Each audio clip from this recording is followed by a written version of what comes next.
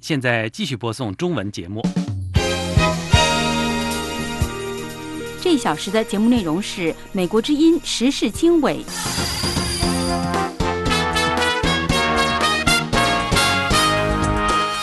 各位听众朋友，周末好，欢迎收听美国之音在2019年8月16号为您播出的时事经纬节目，我是陆阳，为您介绍这个时段时事经纬节目的主要内容。美国总统特朗普表示，他不希望中国的用暴力镇压香港的抗议活动。那么，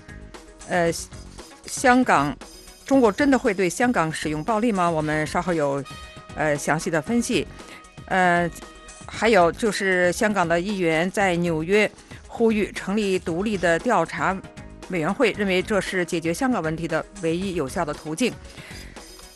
美国之音驻北京记者专访环时总编胡锡进，谈记者香港遇袭事件。特朗普总统将贸易协议跟香港挂钩，习近平将如何接招？节目当中我们还有更多的精彩内容，欢迎收听。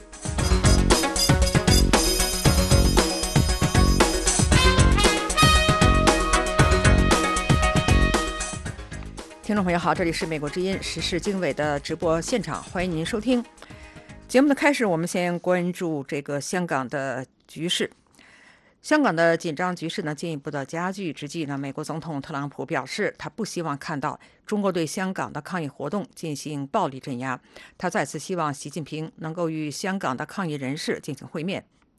特朗普总统8月15号在新泽西州莫里斯顿的市政机场搭乘空军1号专机之前呢，对记者做了如上的表述。他在回答是否担心中国政府对香港进行暴力镇压的问题时，特朗普总统并且指出，如果习近平能够与香港抗议活动领袖进行会面，局势就能很快的得到化解。特朗普总统对记者说，我感到担忧，我不愿意看到暴力镇压。那么有关于这方面的详细情况呢？那么下面是美国之音记者莫宇他所做的进一步介绍。特朗普总统星期四的时候是发推文说，他说如果习近平和那些抗议者亲自见面的话，那么香港的问题将会有一个令人满意和开明的结局。他说他对此毫无怀疑。在星期三的时候呢，特朗普总统也是对香港的这个局势发表了一些看法。那他说习近平是出色的领导人，只是现在要处理的事很棘手。他说他相信呢，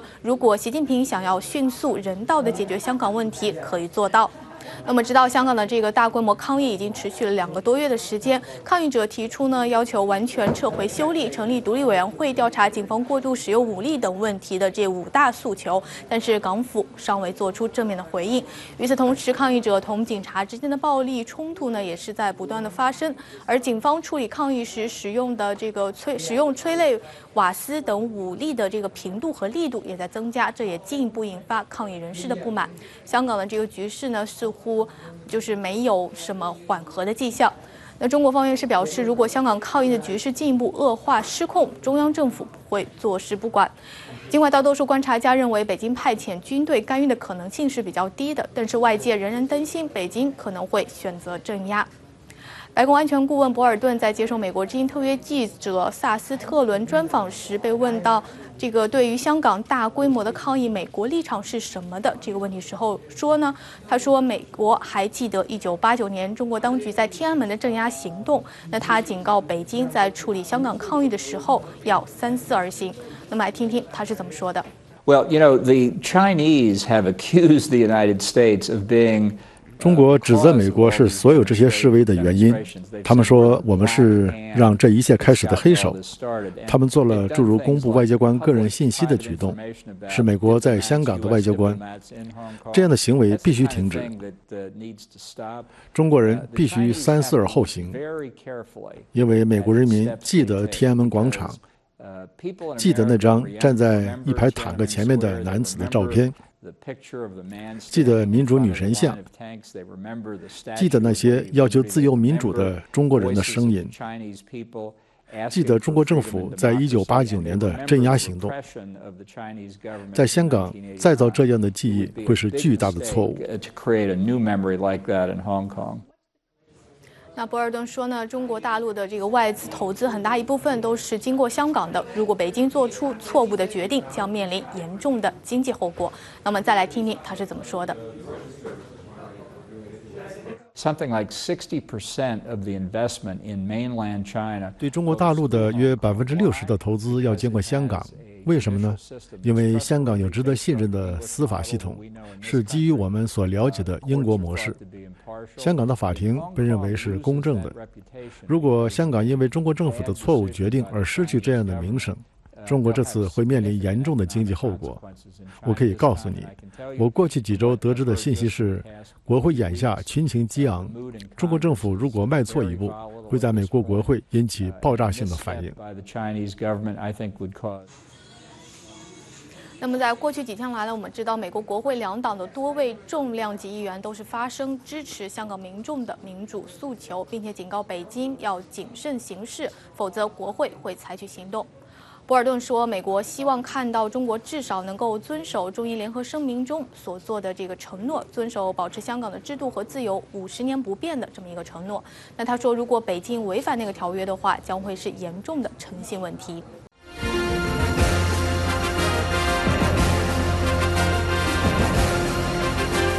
美国之音时事经纬，欢迎收听。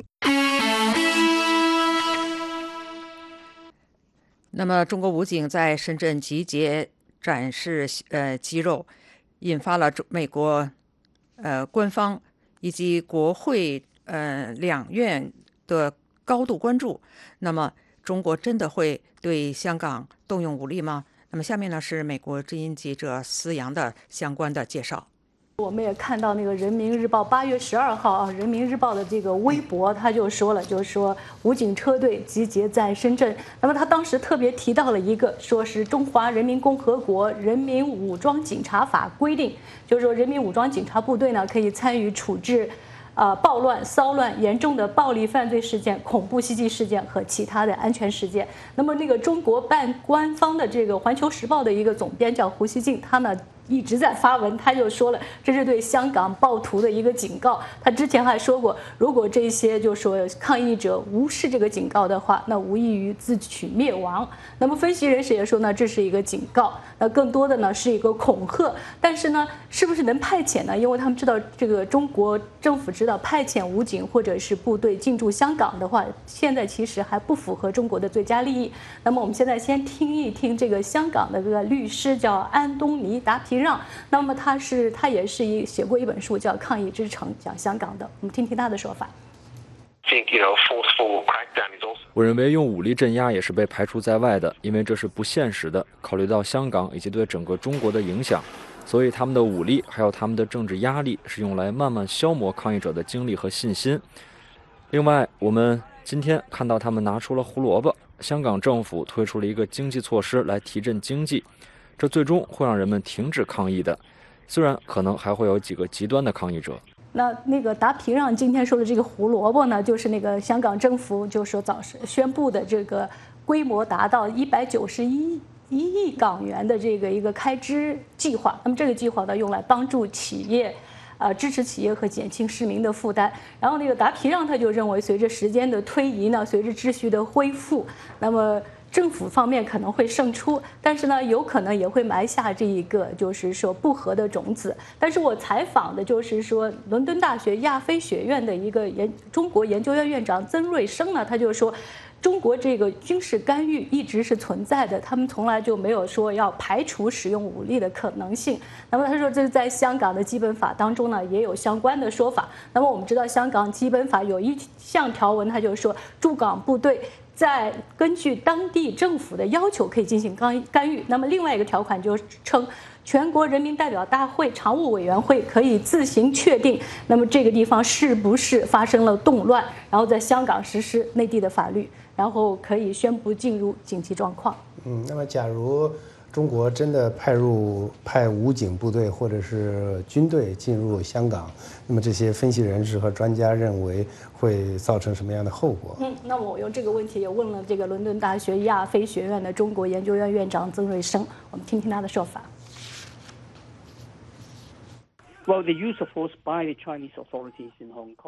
如果中国当局在香港动用武力，这将摧毁我们所认识的香港作为金融中心的根本。那里有法治，在法治的文化下，事件的发展可以预测，而这是上海所不能提供的。一些大的跨国公司会在想，他们是否会在香港继续保留他们的区域总部，还是转移到其他地方。那已经也有报道说，就是说，如果香港就是中国军事干预香港的话，那么就离香港最近的新加坡可能会获益。那么很多的大公司会将他们的总部转移到那里，因为那里比较近，而且那个就是也特别相关。除了影响到香港的这个金融中心的这个地位啊，之外，那么所谓中国政府、中央政府对香港的这种军事干预，是否还会影响到，比如说台海两岸的关系啊，和美国的关系，或者是和西方其他国家的关系？那么这个呢，就是说，大家就说，如果派军队到香港的话，那就意味着一国两制这个模式的那个结束，那么也会导致这个西方和美国对中国的制裁可能比1989年的这个更严重。那么就为什么这样说呢？说香港对习近平来说，它只是一个具有象征意义的地方。那香港的一国两制模式如果能够成功的话，那么代表他也是一直希望就是通过一国两制来统一台湾的。那么如果在香港失败，那么台湾是更不可能，就只剩下唯一的这个武力来统治台湾那个统一台湾那个选项了，所以这对他来说是他不愿意看到的。那么第二呢，就是说，对美国的影响呢，我们其实已经看到了很显而易见的。那么美国总统特朗普呢，今天就说呼吁中国要人道的对待香港的抗议者。那么大家说他是在国会的压力下说这番话的，所以国会呢是对这个抗议者呢就是更倾向于支持抗议者。那么我们知道，就8月12号，国会的这个参议院多数党领袖米奇·麦康奈尔呢，他已经说过，任何的中国政府的任何的镇压是完全不可以接受的。那么在8月13号呢，国会重量级的议员卡丁呢，他也说了，假如中国大力镇压的话，美国国会会采取行动，取消在执法和贸易方面对香港的特殊的待遇。最后来谈一谈，就是说你采访的这些专家或者是分析人士，对于就是说中国的中央政府，也就是说习近平啊，为什么不愿意对香港的这些抗议者让步？那么他们就谈到一个说，如果对香港抗议者让步的话，那么习近平会担心，就是说在这样同样的事件会在中国的其他城市复制，所以他是担心这一点。但是呢，就是我采访的这个伦敦大学的曾瑞生教授呢，他就说，其实习近平他们港府包括北京政府，如果能够认真的聆听这个抗议者的这个5点需求的话，其实应该比较容易平息这个叛乱，不是叛乱，平息这个抗议啊。他说，因为现在示威者所要求的不是颜色革命，而只是一些具体的一些就是说提出一些具体的要求。他觉得，如果政府港府和北京政府能够聆听他们的那个呼声的话，应该可以容易解决。美国之音继续为您播送中文节目。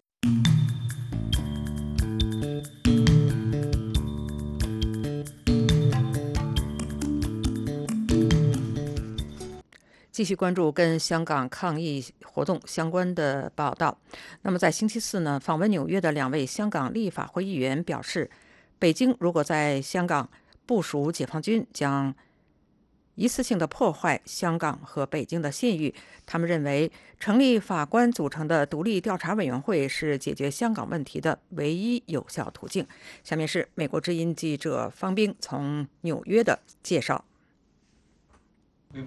针对外界高度关注的北京是否会派解放军进入香港，香港立法会议员公民党党魁杨岳桥说到底，这是北京的决定。那我会说，如果北京希望跟香港的声誉、国际的信任一次的完全破坏，那当然北京可以就把解放军送到香港去。可是这样对香港、对北京有好处吗？我当然不同意。我会有这个担心，可是我觉得，如果任何正常的领袖都不会随便的把解放军送到香港去。两位在纽约访问的香港立法会议员认为，一个由独立法官组成的调查委员会对事件进行调查，不仅有其先例，而且能被香港人民所接受。郭荣铿议员说，独立调查员的调查是香港人民的紧急并合理的要求。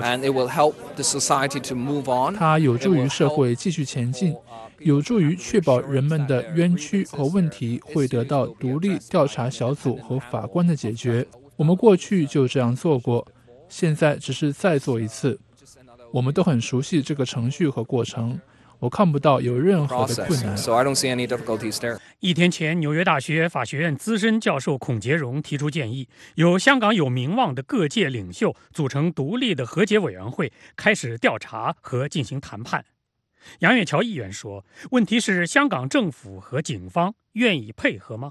讲到底是香港的官方，包括香港政府、香港警察有没有这个胸襟去接受大众的调查。所以为什么我们希望是香港政府设立一个独立调查委员会，这个有法律根据的，而且也有先例，以前在香港也非常多的这种类似的独立调查委员会，不是石头爆出来的。那所以我相信，如果香港政府有这个胆量，有这个胸襟，这个愿望，可以把香港重回正轨的话，他们就必须要尽快成立这个独立调查委员会。为什么我们还是坚持要独立调查委员会？就是因为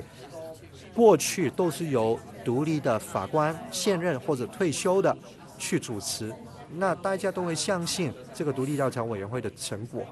而不是香港自己查自己。杨岳桥和郭荣铿议员今天出席纽约亚洲协会为他们举行的香港问题讨论会，向与会者说明香港的情况。郭荣铿议员说，国际社会需要了解香港的真实情况。我们会对已经发生和将会发生的情况提供准确、客观和最新的评估，这是我们此行的目的，为我们的朋友、国际社会和美国提供有关香港的准确事实的基础。两位香港立法会的议员是来美国参加反送中抗议之前就已经确定好的一个与美国国会两党议员的对话活动。这一活动下周在蒙大拿州举行。美国之音方斌九岛纽约报道。这是美国之音的时事经纬节目。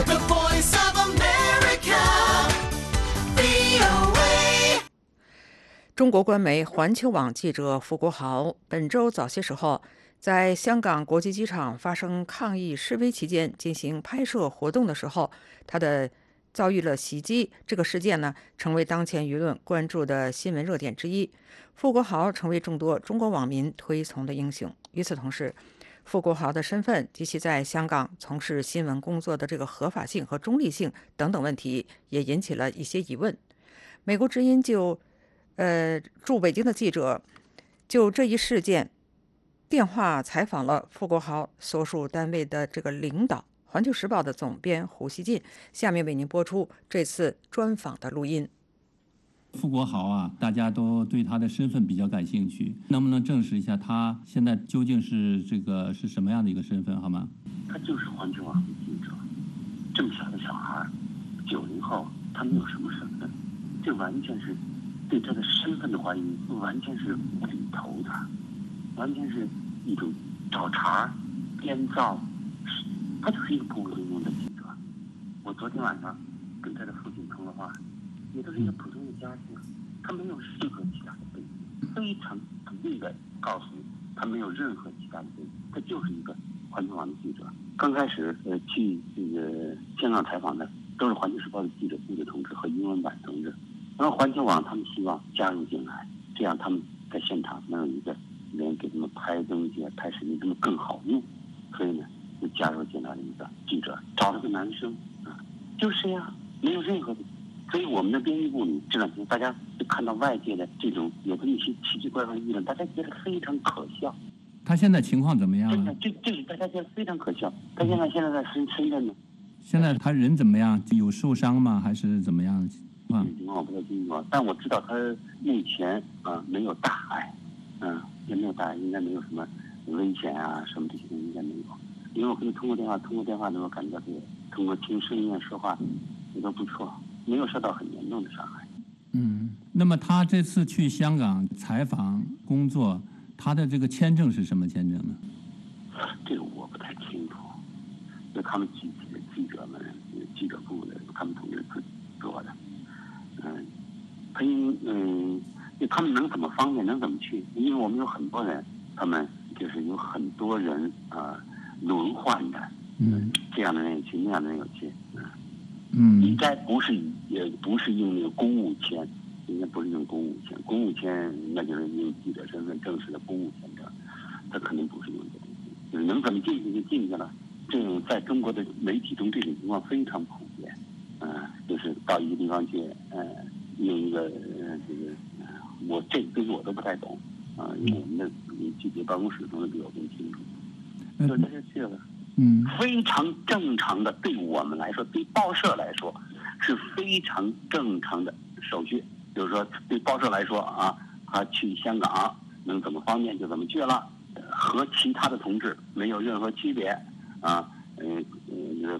把它作为一种特别单独的特殊对待根本就没有。而且那天在现场有好几个《环球时报》的记者只不过把他抓住了。其他同志没有事情，不光他一个《环球时报》记者，还有别的记者，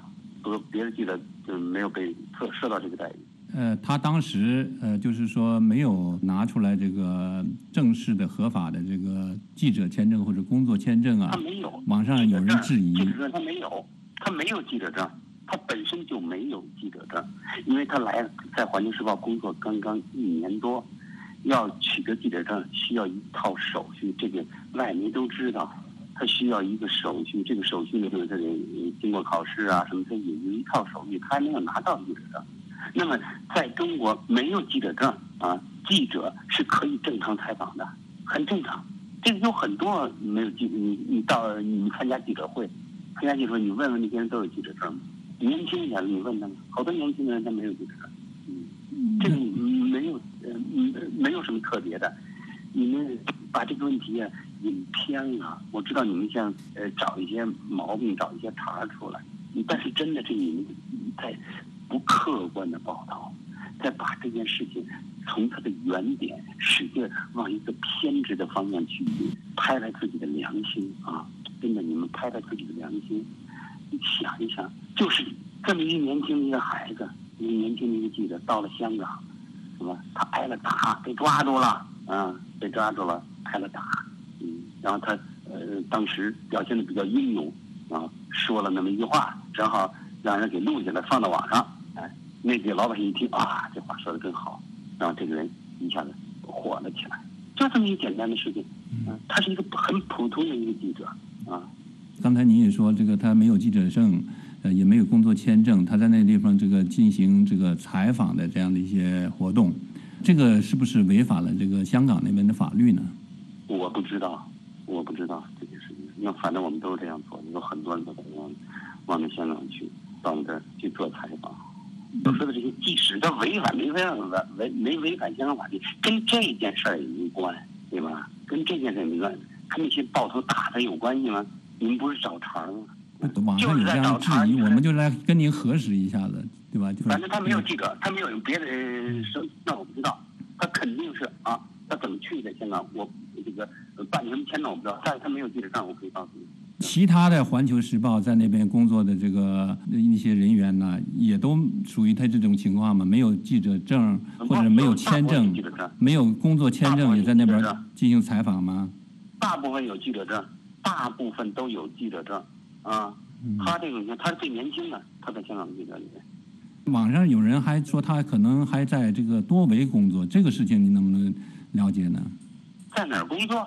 在多维也工作，好像是他有一个多维的一个什么一个卡，好像是。我想就跟您就是能够确认一下。不知道这个我不知道，我第一次听你说这事儿在之前我根本没听说过，我第一次听到你说这个事儿，没有听过任何人跟我提起过这个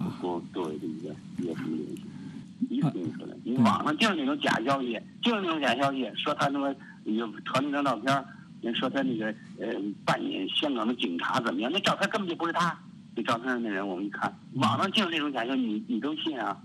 是，所以说我们要跟您核实。网上有很多，你跟我核实没有？我也不知道，都不会知道那么多事儿，是吧？或者咱们平时朱国豪他的工作离我的工作挺远的，说实话啊。对，那还有人说，就是说这个信用卡不是被搜出来了吗？说有人已经盗刷了他的信用卡，这个事情能不能证实一下？有没有？我听说有这么一个事儿，但是我们没有去炒作这个问题。但是就是这个是确实是有人盗刷了吗？我不知道，我听他们说有人说这么一回事，具体的我都没问，我也没见着他本人，有可能有吧，有可能有的话，你谴责这个人盗刷他的人很不对啊，对吧？我听说了这么事儿，我没有细问。就说有人盗刷他的信用卡的这个微博呢，现在被删了，这个事情您能解释吗？那删也不是我删的，我怎么知道？你这中国经常有删这一天，有删这一天，他们怎么讲话？也不是我们删的。还有就是也是网上传的啊，这个我们也不知道真假，我们想跟您求证一下。就说是真假就别问我。不，我有人说他是这个国安局的，把他的身份证号啊，还有什么其他的号码代码放到网上去，这个事情他相信你就这么写，你要是这么弱智，您就这么写，我告诉你，他肯定不是啊。中国国安局没那么多人，中国国安局也没那么多钱，谁都养成国安局的，全美国人恨不得都成国安局了，照你们说的啊，很荒唐，这东西啊。他现在是在深圳，还是准备继续在那儿工作吗？还是怎么样呢？继续参与报道香港的这个事件的工作吗？他自己希望这样，应该他有这个愿望，但到底是能不能再看一看他的身体情况啊等等，我们看一看吧。我们有好多记者呢，不光他一个人，这个不重要。就他是否再继续在香港去采访，这都不重要，因为我告诉你，他是我们这个当中记者团队中很普通的一个。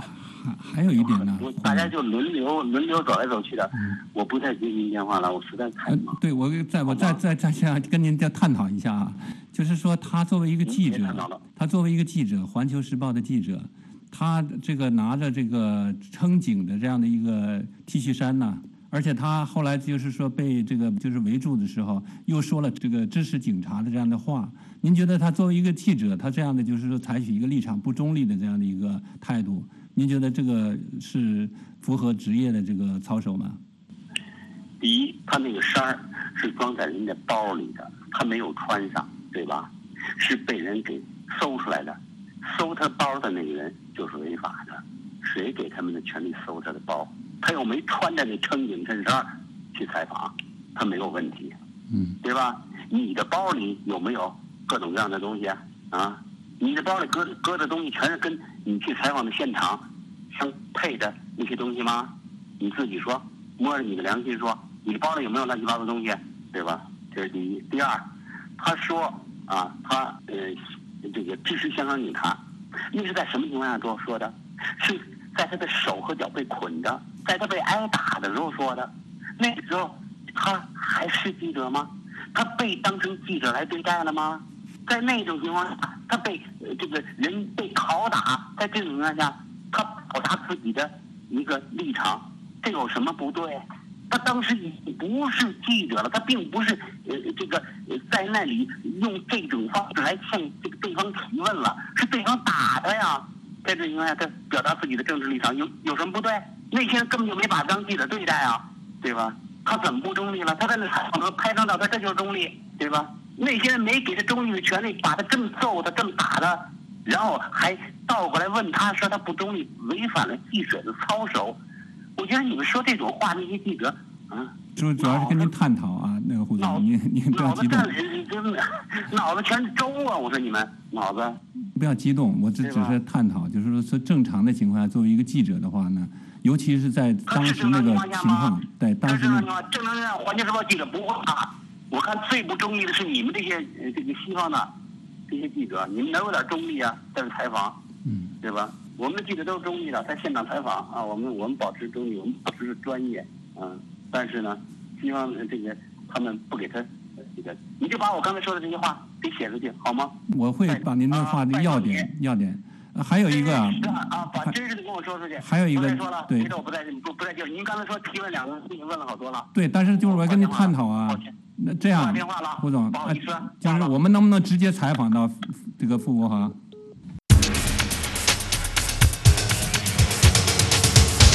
这是美国之音的中文广播。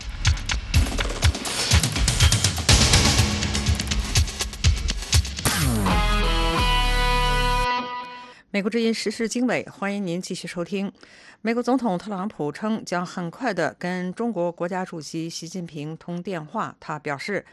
美中两国之间的贸易战将相当的短暂。特朗普是在当地时间星期四的晚上前往新罕布什尔州参加集会之前发表上述评论的。他试图安抚外界对美中贸易战变为持久战的担忧，并且强调美国在这场纠纷当中占据了上风。特朗普表示，中国非常希望达成协议。他说，我们正和他们谈，我们看看会发生什么。他还表示，我认为贸易战持续的时间越长，中国就会越弱，我们就会越强。我有一种感觉，他说，美中之间的贸易纠纷会变得相当的短暂。特朗普政府星期二决定延迟部分对中国商品的关税，称是为了保护消费者在圣诞购物季免受价格上涨的影响，但这并未阻止星期三美国股市出现大规模的抛售。星期四的反弹也仅仅是收回了部分的失地，市场仍然对美中贸易前景感到悲观，而关税延迟也并没有让北京方面感到满意。中国国务院关税委员会星期四表示，如果华盛顿升级贸易战和技术战，中方将不得不采取必要的反制措施。特朗普总统星期四回应称，如果中国采取行动，美国将采取对应的反制措施。特朗普说，如果他们真的报复，我认为他们不会这么做，因为我们正与他们对话，他们提供的东西非常好，我不认为他们会报复，但是如果他们这么做了，我们就会采取最终的报复形式。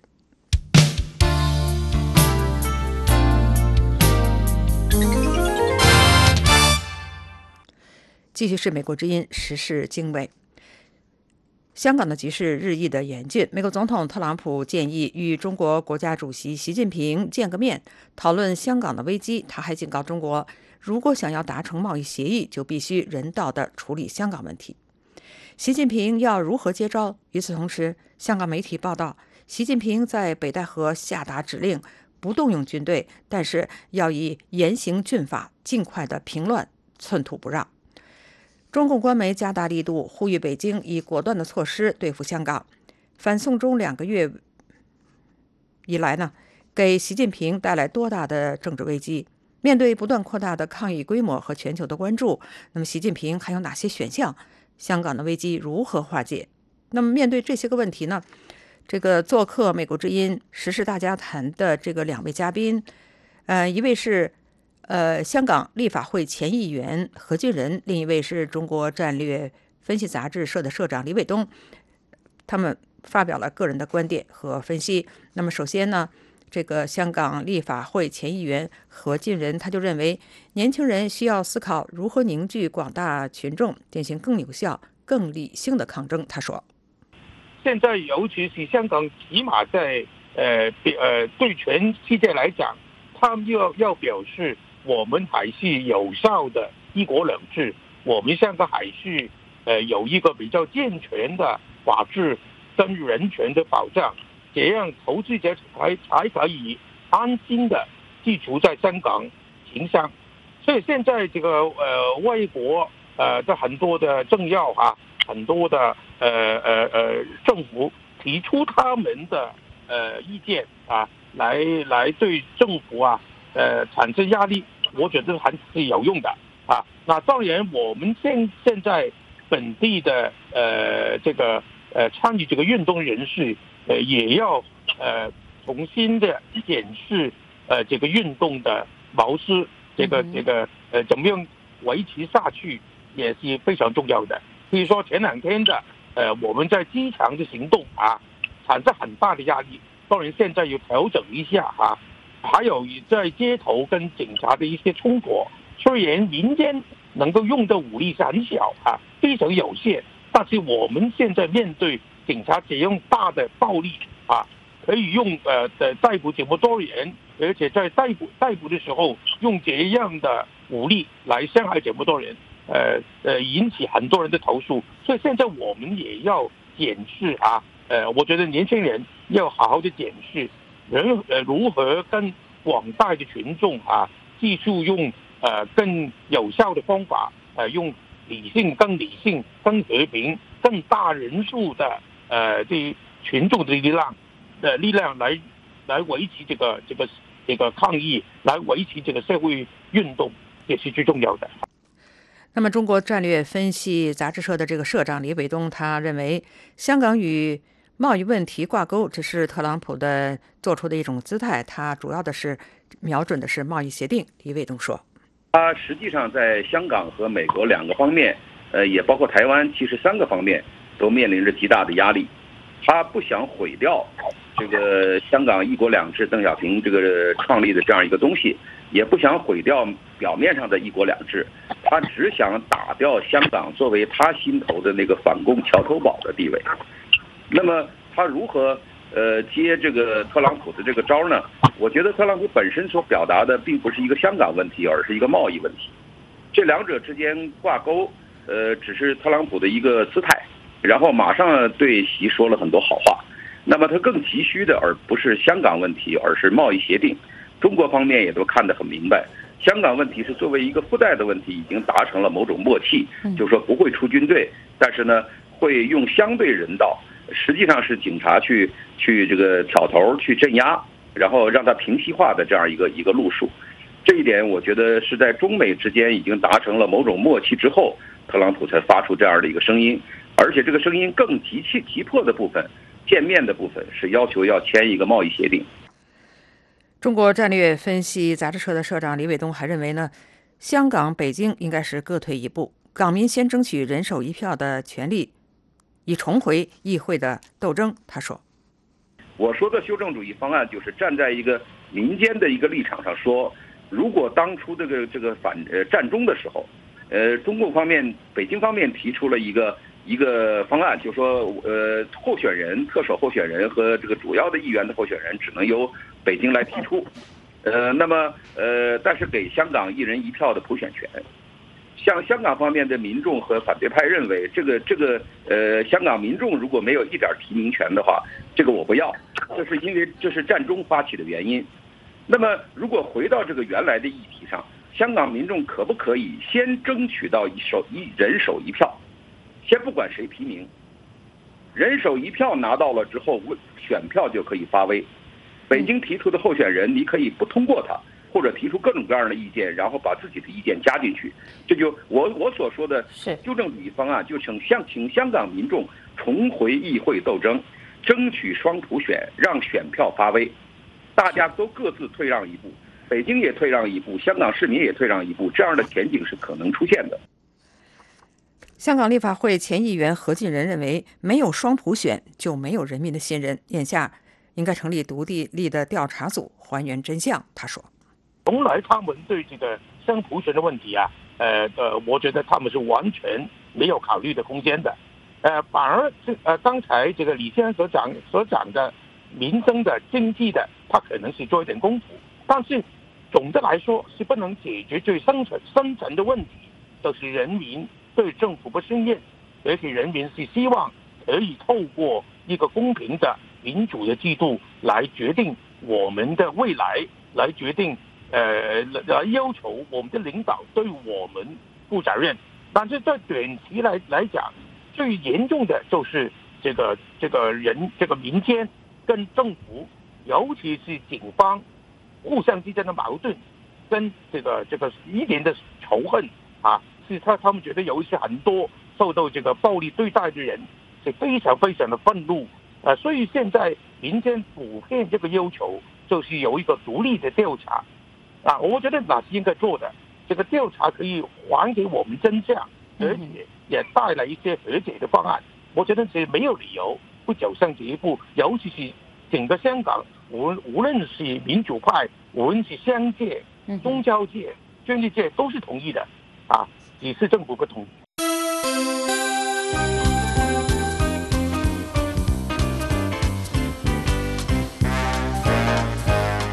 这是美国之音的中文广播。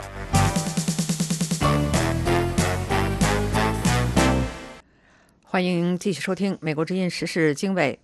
目前美国的这个华尔街笼罩着这个经济衰退的这个担忧。不过特朗普总统表示，美国拥有其他国家无法比拟的强大经济。他还表示，美国只会变得更强大。那么下面呢是美国之音记者乔战他所做的相关的介绍。就在有关美国经济可能出现衰退的这样一种担忧笼罩华尔街之时，美国总统特朗普星期四上午发布推文说，美国拥有着世界上最大、最强、最有力量的经济。特朗普总统还表示，随着其他国家陷入衰退，美国只会变得更加强大。我们知道，在前一天，美国国债市场罕见地出现了这个所谓收益率曲线逆转的这样一种情况哈。那么10年期美国国债的收益率低于了2年期国债的收益率，这是自2007年以来首次出现这样的情况。许多人就开始担忧美国经济将会陷入衰退。主持人，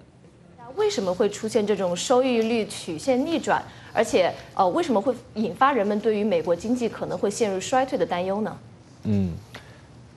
简单的来说，一般情况下，这个购买国债的这个年限时间越长，收益率就会越高。那么，所以美国国债收益率从短期到长期，一般的情况下是会呈现出一个温和的向上的曲线。但是，一旦投资者开始不看好经济的这个长远前景，这条收益率曲线就会发生变化。当短期债券的收益率高过长期债券收益率时，就是所谓的收益率曲线倒转、逆转。那么人们一般还将这个10年期债券的收益率与2年期债券的收益率相比较。当10年期债券的收益率低于2年期债券的收益率时，根据以往的统计，这种情况似乎就预示着一场衰退的到来。根据路透社的报道，收益率曲线逆转的这个情况呢，是预测出了过去10次经济衰退中的9次。我就这一问题也询问了美国 PNC 金融服务集团副总裁、高级经济师叶文斌。那么我们来听听叶文斌先生他是怎么说的。利率的逆转的意思就是美国政府借钱借10年的利率比他借钱借3个月的利率要更低了。一般来说，借钱时间越长，利率越高。这种逆转的它的信号就是资本市场预期美联储会在未来一段时间会降息可变利率，这个降息美联储的利率为了支持经济增长，为了对付一个经济运行的恶化。所以利率曲线的逆转的一个内在的意义就是经济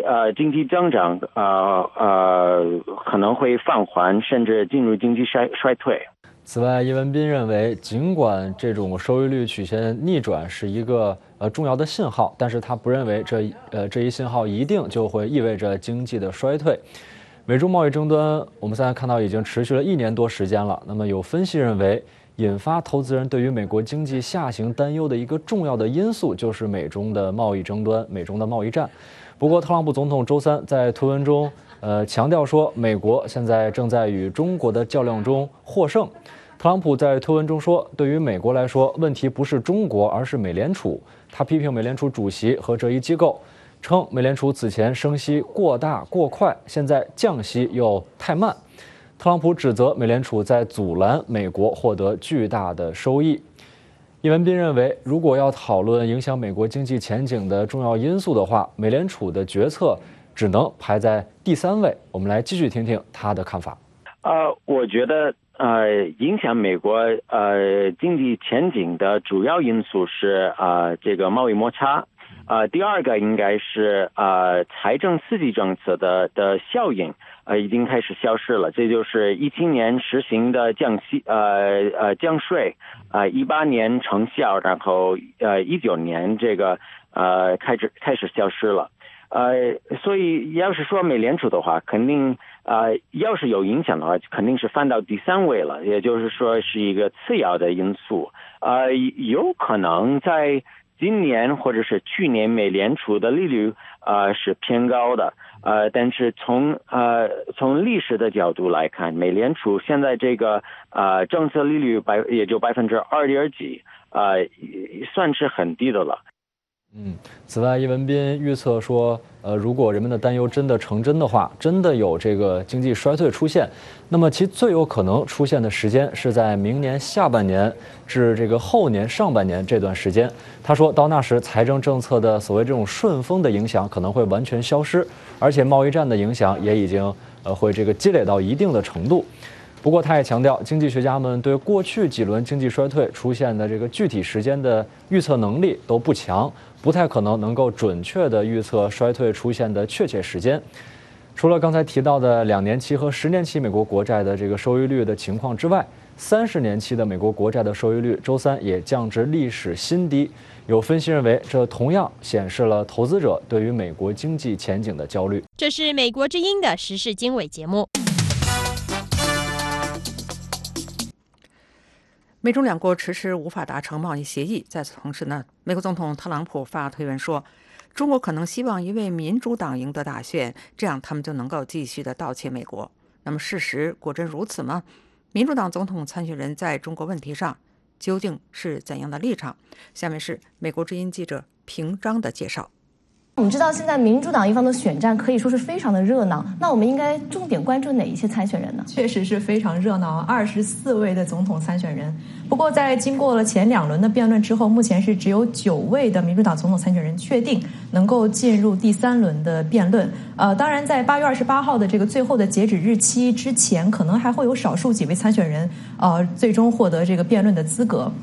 根据以往的经验呢，如果想要获得党内的提名，那么拿到这个辩论的入场券可以说是必不可少的。所以我们现在不妨就先将目光集中在这9位已经确定能够进入第3轮辩论的这些民主党总统参选人的身上。在中国问题的立场上，这9位参选人分别是什么样的立场？其实我们看看这9位民主党总统参选人在中国问题上的一些表述，我们会发现，相比于比如说像医保这样的美国国内议题，他们在中国议题上的分歧并没有那么大反而是有很多的共同点。比如说，他们都认为这个美国确实需要采取一些举措来迫使中国改变一些不公正的贸易行为。但是，除了2位比较左翼的这个所谓的进步派民主党总统参选人之外，其他的参选人都对特朗普总统采用关税来跟中国打贸易战这样的一个做法都有强烈的不满。他们认为这个关税相当于是对中产阶级增税，而且伤害了美国的经济。但是如果不动用关税，应该采取什么样的举措才能够迫使中国改变贸易行为呢？到目前为止，现在这些民主党总统参选人还没有给出比较明确的具体的替代方案。但是他们都强调，美国不应该采取单边的行动，而是应该更多的跟盟友合作，来对中国进行一个集体的施压另外一点很有趣的是，虽然绝大多数的民主党总统参选人都对特朗普总统的关税政策表示不满，但是当美国的媒体问他们是否会在入主白宫之后马上取消特朗普政府所施加的对华关税，也并没有任何一位，就是在现在领先的这些民主党总统参选人里面，也并没有任何一位明确的表示会这么做。除此之外，还有一些共同点，比如说，民主党总统参选人都认为美国是需要对现有的一些贸易协议来进行重新的谈判，来提高在贸易协议当中的，比如说像人权还有环保的标准。另外是希望贸易协议能够更多的惠及更广大的美国的民众，尤其是保护美国的工人阶层。在人权问题上的民主党总统参选人普遍是对于中国政府近来在新疆跟香港的一些做法是表示担忧。他们认为美国不应该放弃在人权问题上的一个领导的角色，应该更多的跟民主盟友有合作，来阻止中国的这个日益深化的威权主义。是，那么除了你刚才谈到的这些共性之外，这各个参选人在中国的政策上有没有什么各自的亮点呢？还是有一些亮点的。比如说，现在在党内排名第1的前副总统乔拜登，他在7月11号进行了一个有关于外交政策的演讲。那么他就强调说，美国确实需要对中国保持强硬，而且他表示不能够再在贸易的问题上重回旧路啊。他尤其强调不能够由中国来制定21世纪的贸易规则，所以他主张美国重返 TPP。那么当然是在对现有的 TPP 条款来进行重新谈判的这样一个前提之下。那么在人权的问题上呢，拜登是主张启用全球马格尼兹基法案来对在中国镇压人权的这样的一些官员和企业进行制裁。另外他表示在入主白宫之后会在第1年主办全球民主首脑会议。跟在拜登之后的是刚才我们所提到的2位民主党当中的左翼，也就是进步派的参选人，分别是马萨诸塞州的参议员伊丽莎白·沃伦、福蒙特州的参议员这个伯尼·桑德斯。刚刚我们也提到，这2位左翼的进步派参选人在贸易的问题上，其实是跟民主党温和派的参选人是有比较大的一个分歧的。那么他们对于这个所谓的多边主义和自由贸易有更多的怀疑，因为他们更加强调保护美国的工人，更加强调要减少在这个大公司和国际公司在这个贸易谈判当中的这个影响力和作用哈。另外他们对特朗普总统的这个关税政策跟其他的参选人相比，应该说批评的调门是低了不少。比如说伯尼桑德斯参议员此前就说，他在入主白宫之后会首先对特朗普政府现在所实行的这样的一个对华关税进行全盘的审议，来听取专家的意见，了解哪一部分是切实奏效的。他说这个关税有可能会是答案的一部分。那么另外这个沃伦参议员此前也对特朗普总统在跟中国的贸易谈判当中将关税摆在桌面上是持赞同的意见。而且沃伦参议员前段时间是公布了自己的一个贸易计划，其中是列举了很多非常这个严厉的严格的一些人权跟环保的标准，并且说以后只有当其他国家达到了这些标准，美国才会启动跟他们之间的贸易谈判。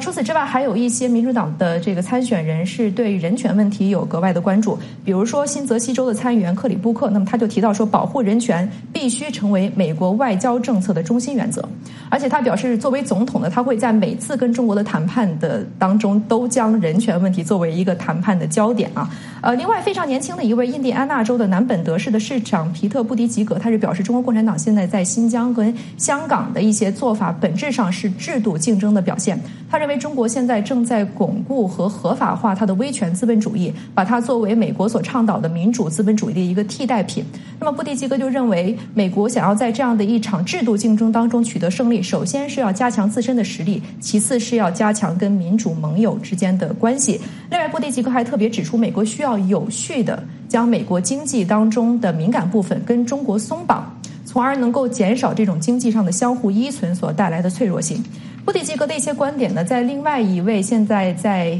党内受到越来越多关注的一位华裔的参选人杨安泽的中国政策当中也有所体现。那么杨安泽也认为，中国政府的体制现在正在变得越来越专制，甚至是正在试图的出口他的所谓的威权资本主义。所以他认为，美国要打击这种威权资本主义在全球的蔓延呢，首先是需要美国加强自身的实力，能够为民主资本主义树立一个典范啊。而且杨安泽曾经说过，一个崛起的中国并不会对美国产生直接的威胁，只要美国能够保持自身的强大，而且要帮助发展中国家实现自由化和经济的多元化。那么他就比较主张美国通过技术出口和贸易，在全球范围内建立联盟，能够为世界提供一个不同于中国所提供的道路的更好的道路。另外，杨安泽在很多场合都曾经说过，这个研究发现，美国制造业工作的流失只有20%是由于跟中国的贸易，80%是由于自动化。所以杨安泽就认为，当然跟中国谈就一个更为能够惠及更广泛美国人的贸易协定非常重要，但是更为重要的是，美国要在美国本土能够有这个应对自动化所带来威胁的方法。我们看到，随着选战的推进，各个民主党总统候选人可能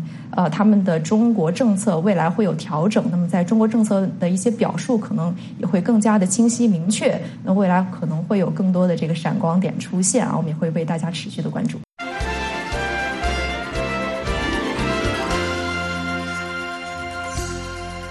欢迎您继续收听美国之音时事经纬。台湾民间智库两岸政策协会最新的民调结果显示，面对香港目前的情势发展，台湾政府是否应该要有更加积极的作为，民众的看法则出现了两极化的现象。下面是美国之音特约记者张永泰从台北发来的最新报道。台湾绿营的两岸政策协会星期五举行最新民调发布会，针对香港反送中抗议事件，蔡英文政府多次声援香港民众，有40.9%的民众赞成政府有更积极的支持作为，但是也有43.1%持相反意见，显示民众对于这个议题的态度看法两极。与会的师范大学政治研究所教授范世平表示，不赞成政府对香港情势有更积极作为的民众，比赞成的民众多出2.2个百分点。主要是民进党的支持者对于这个议题的看法比较保留。认为这主要原因在于说，可能有一些泛绿的或民进党的支持者认为说，香港就是中华人民共和国的一部分啊，我们干嘛去管它，对不对？好，那个是中华人民共和国内部的事务啦。范世平还说，这样的想法应该来自于一边一国的概念，也就是香港现在是他国事务，跟台湾无关。台湾总统蔡英文星期五接受媒体询问表示，支持民主运动，也支持香港人对自由民主的诉求，希望不论是北京政府、香港政府都能感受到香港人民的心愿，坐下来好好沟通，有好的沟通、诚意沟通，香港会回归平静。台湾媒体还报道，已经有数千名中国武警在深圳集结，未来是否会进入香港镇压抗议群众，引发国际关注。另一方面，香港民众的抗议活动并没有停止的迹象。与会的台湾民主基金会副执行长严建发表示，香港目前的情势像一个死结，也就是一国两制与一国一制的对决，短期看来很难化解。香港现在这些示威者的份额越来越大，但是他们的提出的要求是北京无法接受的，譬如说要